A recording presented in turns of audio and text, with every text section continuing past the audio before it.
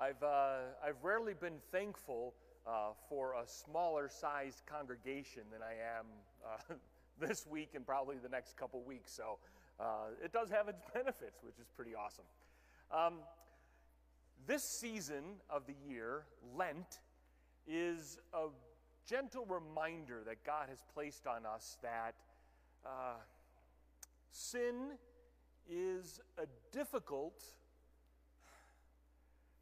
complication to our lives.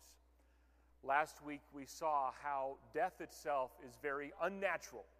Even though we experience it, it is unnatural. It is not how God designed us.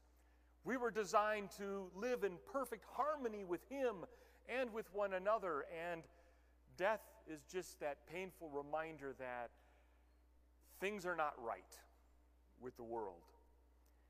And obviously, over the past couple weeks, we've noticed things are not right with the world.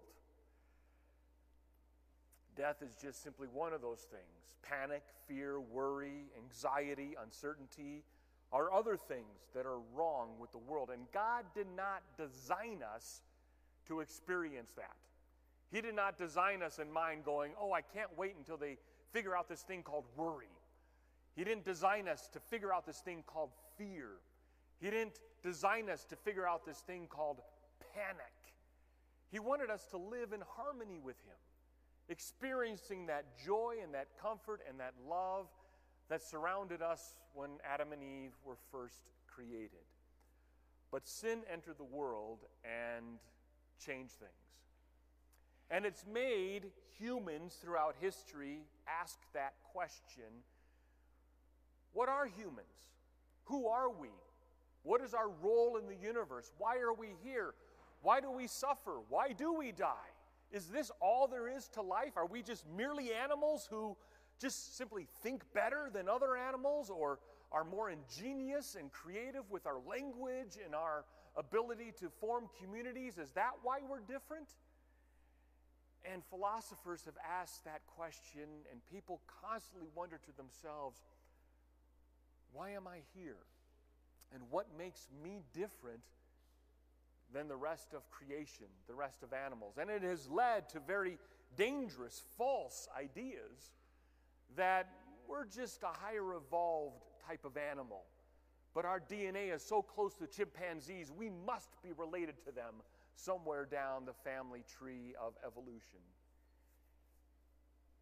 And I can't imagine anything more humiliating to God than for His prized creation to think that they're merely animals. Despite what you might see on some videos, we are not animals. God has uniquely created us. And in Genesis, the very first chapter, He tells us that He created us as mankind, male and female, after His own image. So God, when He created us, and Ephesians chapter 4 tells us even more about this image, that it's holiness and righteousness, that when God made humans, He made them uniquely and different than all of creation. The rest of creation, if you read the stories in Genesis 1 and 2, says God spoke and it happened. God said, let there be light, and there was light. He said, let there be land, there was land. Let there be fish, there were fish. Birds, birds. Animals, animals. Trees, trees. Flowers, flowers. Vegetation, vegetation. Stars and moons, they just simply came into existence. And theology has this phrase called ex nihilo, which in Latin means out of nothing. And God spoke it, and it happened. But with humans, God did something very unique when He created us. It says He took us and formed us out of the dust with His hands. He didn't do that with the chimpanzees. He didn't do that with the mountains. He didn't do that with the stars or the moons or any other part of creation that we see and experience, but us. From the very, very beginning, He breathed life into us. He didn't breathe life into animals. He breathed life into us, bestowing upon us this gift called, what we might call, a spirit or a soul, or what makes us human. What makes us human is not language, It's not our ability to create a society or a culture. It's not our ability with opposable thumbs that we can use tools. No. What makes us human is that God has bestowed upon us a soul. And he says that soul in Ephesians 4 is something called holiness and righteousness. That we have an understanding of holiness and righteousness, of right and wrong. Even though that's been changed through the fall, and some people have a very hard conscience and don't accept right, don't accept wrong. In fact, they twist it, and Paul tells us in Romans 1 that they call what's good wrong and what's wrong good. But in our very natures, as physical beings and spiritual beings, God has made us uniquely adapted to relate to him. Sin has broken that, and so we call this a broken image or a fallen image. It's not exactly what it needs to be, but our image is like a mirror.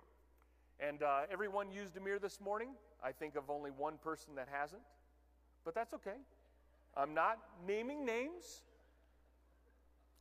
Actually, now I see two people that probably didn't use a mirror.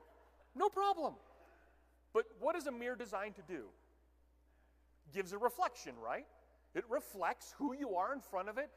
Have you ever been in one of those, like, fun houses where the mirrors are absolutely, I am not that heavy.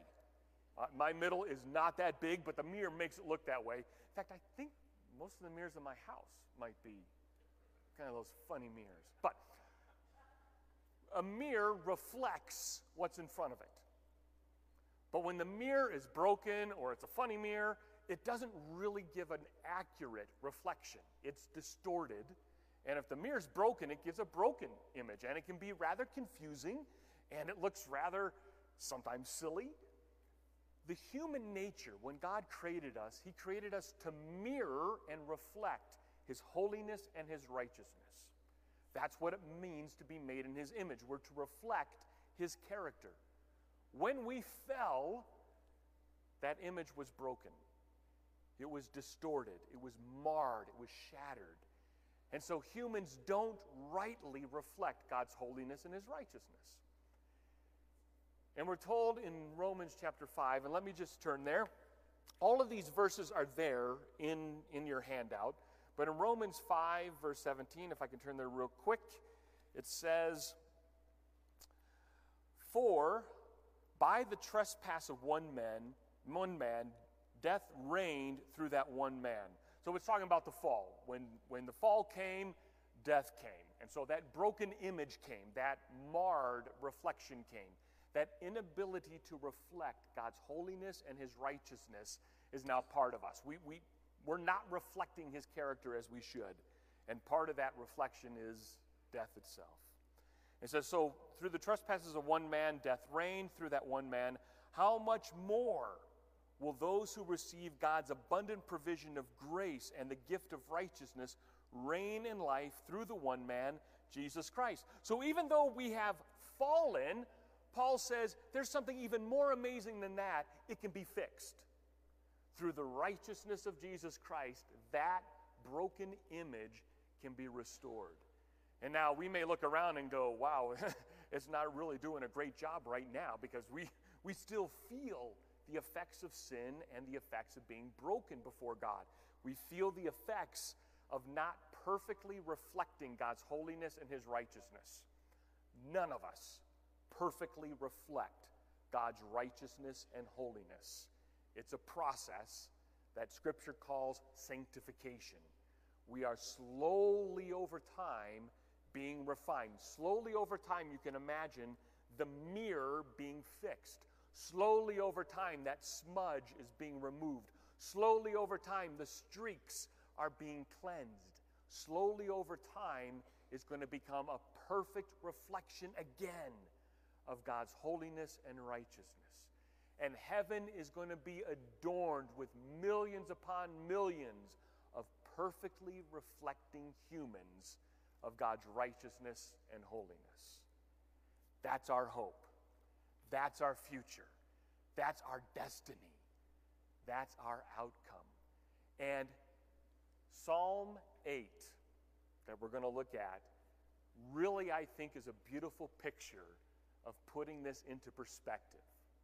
Because in Psalm 8, David writes this psalm, and he starts out with this great declaration of how mankind is situated in this universe and what that means. And he starts out by saying in Psalm chapter 8, Lord our Lord, or Jehovah, Yahweh, the official name of God, our Lord, how majestic is your name in all the earth. He doesn't have to argue that God's name is majestic. He's not arguing. He's not going to give us now logical points of why we can consider God's name as majestic, why we consider him Lord. It's a stated fact. God is majestic, which means he is a reflected beauty of goodness. That's what majestic means, reflected beauty and goodness. So God is this. And what David says next is that we have a response to this. You have set your glory in the heavens. We see him every day. I have mentioned this, and I will mention this until the end of time. That stopping for a moment and looking up at the stars at night, or looking at the sky during the day, or looking out the window and seeing God's creation is a beautiful privilege that we have. Not just because God has outdone himself in Colorado, but I'm talking no matter where you live. The blueness of the sky and the whiteness of a cloud and the brilliance of the sun and the amazing way in which these little lights peer through the night dark sky is a declaration to all of creation and to us as humans that there is someone really powerful at work. And that power is not called chance. His name is Jehovah God.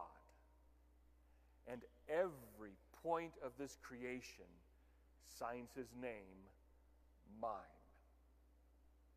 And our feeble minds and eyes, covered by sin, broken by sin, marred by sin, marked by sin, loves to distort that fact. We love to say it's by chance, it's random, it's natural occurring things. Who put the natural occurring things in their order? God did. And so David starts out the psalm by saying, let's just make sure we're on the same page here. God is majestic. He is beautiful and good in every reflection that he has, and his glory is in the heavens. So when we consider nature, when we think, here's a great tool. When we feel like the world is on fire and going to hell in a handbasket, and you get tempted to maybe follow them for a moment out of fear, I think one of the greatest things to do is to stop and to look up. Not that looking up is the key. Maybe you want to look down, because if you have ever spent any time staring at grass, and I'm not talking, okay, let me rephrase that. I'm talking real grass, real dirt, well, a flower, okay, a pebble. It doesn't matter what you hold in your hand.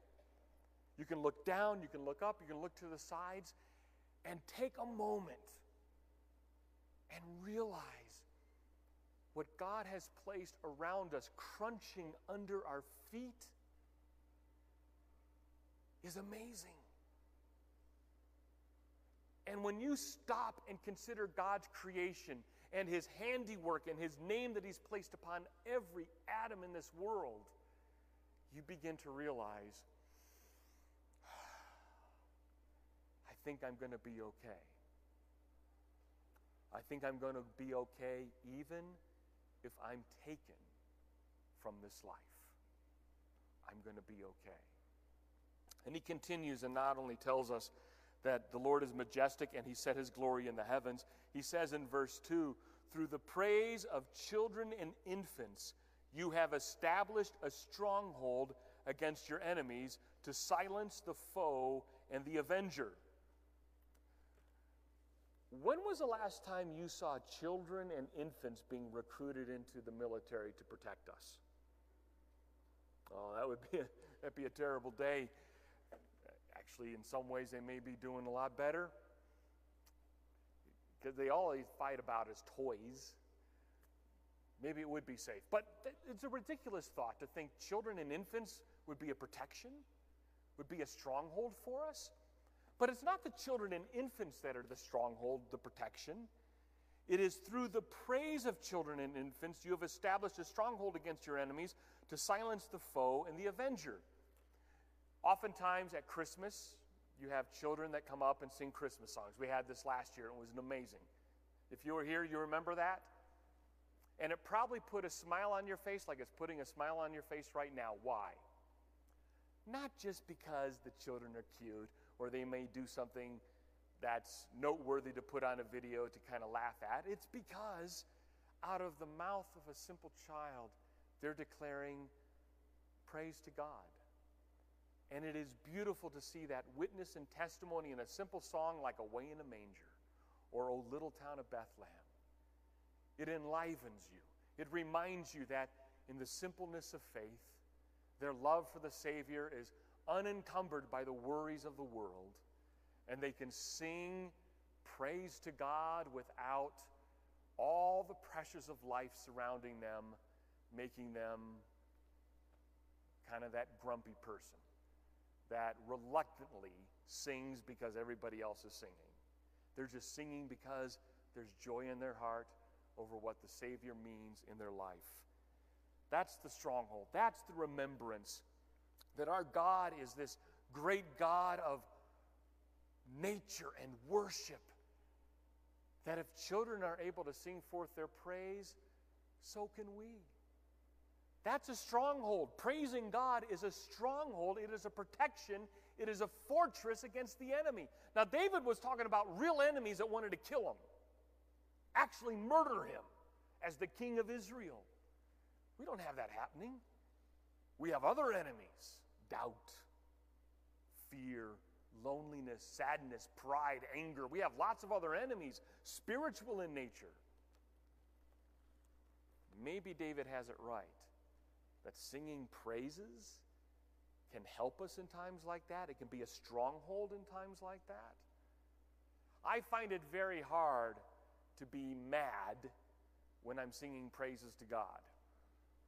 I find it very hard to be mad when I bow my head and say, "You, Lord, are my God, my Savior, my trust, my hope." All of a sudden, that wall of anger or frustration or worry, it doesn't magically disappear. God just simply wipes that mar off of the mirror of my image and says, "No more of that. You're here to praise me. Praise me." He continues in verse 3. David says, "When I consider your heavens," when I think about your heavens, the work of your fingers, the moon and the stars, which you have set in place, what is mankind that you are mindful of him? Human beings that you care about them. There's a few videos on YouTube that you can watch, and I find them fascinating, where they start at the smallest known thing in the universe, which is a Planck. It's called a Planck. Not an atom or electrons and neutrons anymore. There's stuff a lot smaller than that. And the smallest thing they have are Plancks.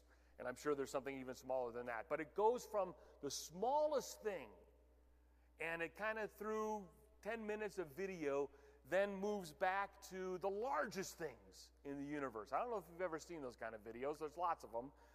But it really puts in perspective when it starts getting the world, the sun, the solar system, the galaxy, and then the known galaxy, and all of a sudden your mind just goes, but where's Earth?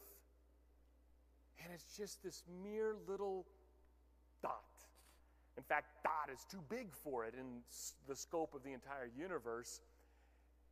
And immediately I go, wow. And God knows every hair on my head. God knows every moment of my life. God says, I have taken care of every thought that you have. I have taken care of every need that you have. And I go, but look at how vast this is. Look at how big this is. How can I be that important? And it's not because I'm important. It's because God has said, you I love. I love you. And I've redeemed you. And when I consider how huge this universe is, and yet God loves me with all my faults, with all my frailties, with all my brokenness and mars and smudges, it's a humbling moment. But besides being a humbling moment, I think with David, it's a moment where he takes refuge and says, okay, if God has all of this to manage and does it perfectly, maybe, just maybe, I can trust him with what's going on with this little dot in my life. Maybe, just maybe, he can take care of it. Maybe, just maybe, he can solve it. Maybe, just maybe, he can lead me and guide me through it. When I consider your heavens, the works of your fingers, it's almost as if David is looking at the whole of the universe and saying, you know what? It took just a finger of God to do this. Just a finger to accomplish all that you see around you. In fact, it didn't even take a finger. He's talking figuratively, because all it did was take God speaking it, and it happened. Let there be, and it came forth. There is a lot more to God and his ability and his power than sometimes we give him credit for. If David looks at the world around him and says, that's just the finger work of God. You ever see finger painting by kindergartners? Now, if it's your kid doing the finger painting, it's probably the best art you've ever seen in the world. But let's be honest. It's finger painting by a kindergartner in the end. Doesn't compare to the mountains or a tree or bringing forth life. Just the finger work of God. His finger painting, his touch, made everything surrounding us. So David is humbled, realizing that this Creator God, wow, takes your breath away. And then he says about mankind, humans, you have made them, verse 5, a little lower than the angels and crowned them with glory and honor. Now, what he means by making them a little lower than the angels, angels are only spiritual beings. They were created and they are confirmed in their righteousness, or they rebelled against God and they were confirmed in their unrighteousness. And it doesn't need to be a whole nother series of sermons, but that's where I believe demons came from, fallen angels. So, they are much different in us. They don't get married. They don't need to eat or drink because that's a physical activity, not a spiritual activity. They're not confined maybe to one space because we're confined to one space because we're physical beings made out of real molecules and atoms and cells that can't be in two places at once. But not so with angels. And so, in a sense, angels have a lot more freedom and flexibility than we have in their existence. In fact, they sometimes surround God and just sing glorious praises to him day in and day out. I don't think they experience time like we experience time. So they have some benefits that we have, that we don't have. But they also have some drawbacks that we don't have. One of the major drawbacks is they're not created in his image.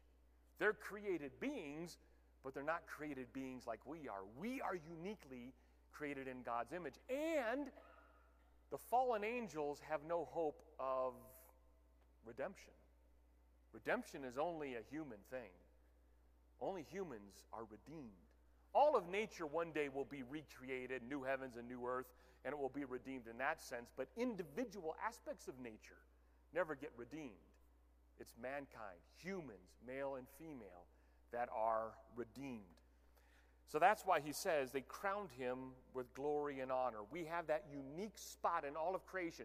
Even though Scripture records angels as being powerful, mighty powerful, they're nothing like us. We have a unique role with God that they will never experience. And that's why in Scripture it tells us that when one individual is brought into his kingdom, all of the angels rejoice that God's redemption has been made real in a person. It's a glorious thing. It is a praiseworthy moment for all of the heavenly beings to rejoice that God is good. We've been given that special place, not angels. It says in verse 6, you also made them rulers of the works of your hands. You put everything under their feet, all flocks, all herds, all animals of the wild, the birds of the sky, the fish of the sea, all that swims of the path of the seas. What David is saying is that mankind, even though maybe a little lower than the angels in their ability and power, yet they're crowned with God's glory and goodness, and they have a responsibility that nothing else has. We are responsible for the world around us. Not for the weather patterns, but for everything that God has placed under our authority, we have a responsibility to care for. This may surprise you, but in some little way, I think Christians should be the most environmentally conscious advocates there ever was. Because God gave us creation not to abuse, but to manage for use. And so we should be at the forefront of looking after God's creation. Not to the point where we no longer can ink out a living because one little toad lives in one little spot and we need to protect the toad over mankind, but we cannot be abusing creation. Last week we saw that we are to be gardeners, that is one of God's intended purposes, is that we take care of creation. And David reiterates that, saying, we are top dog in creation not because we made it there, or we're smarter than the rest of creation, or we can create weapons. It's because God has placed us with that authority. David ends the psalm in verse 9 and says, Lord, our Lord. Again, Jehovah, Yahweh, our Lord, how majestic is your name in all the earth. That psalm is who you are. That psalm describes you. Nowhere in that psalm does it say you need to live in fear.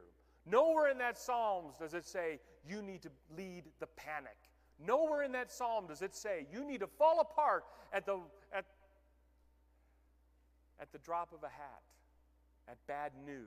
Nowhere does it say you should freak out in life. In fact, it says quite the opposite. My eyes and my attention should be drawn to this great God whose name is majestic, who all I have to do is look around creation and remind myself how huge and mighty he is, how small and insignificant I seem, and yet he takes care of me. In the Sermon on the Mount in Matthew 5, 6, and 7, Jesus multiple times reminds us that if God takes care of the lilies of the field, the grasses of the earth, the mountains of our ranges, the trees in our forests, the skies, the birds, the animals, if God takes care of all of this amazing finger work, will he not take care of you? The crown and jewel of his creation? The answer is yes. And how long will he do that for? Until you run out of supplies? No. He'll do that for you forever and ever and ever. So let's be encouraged.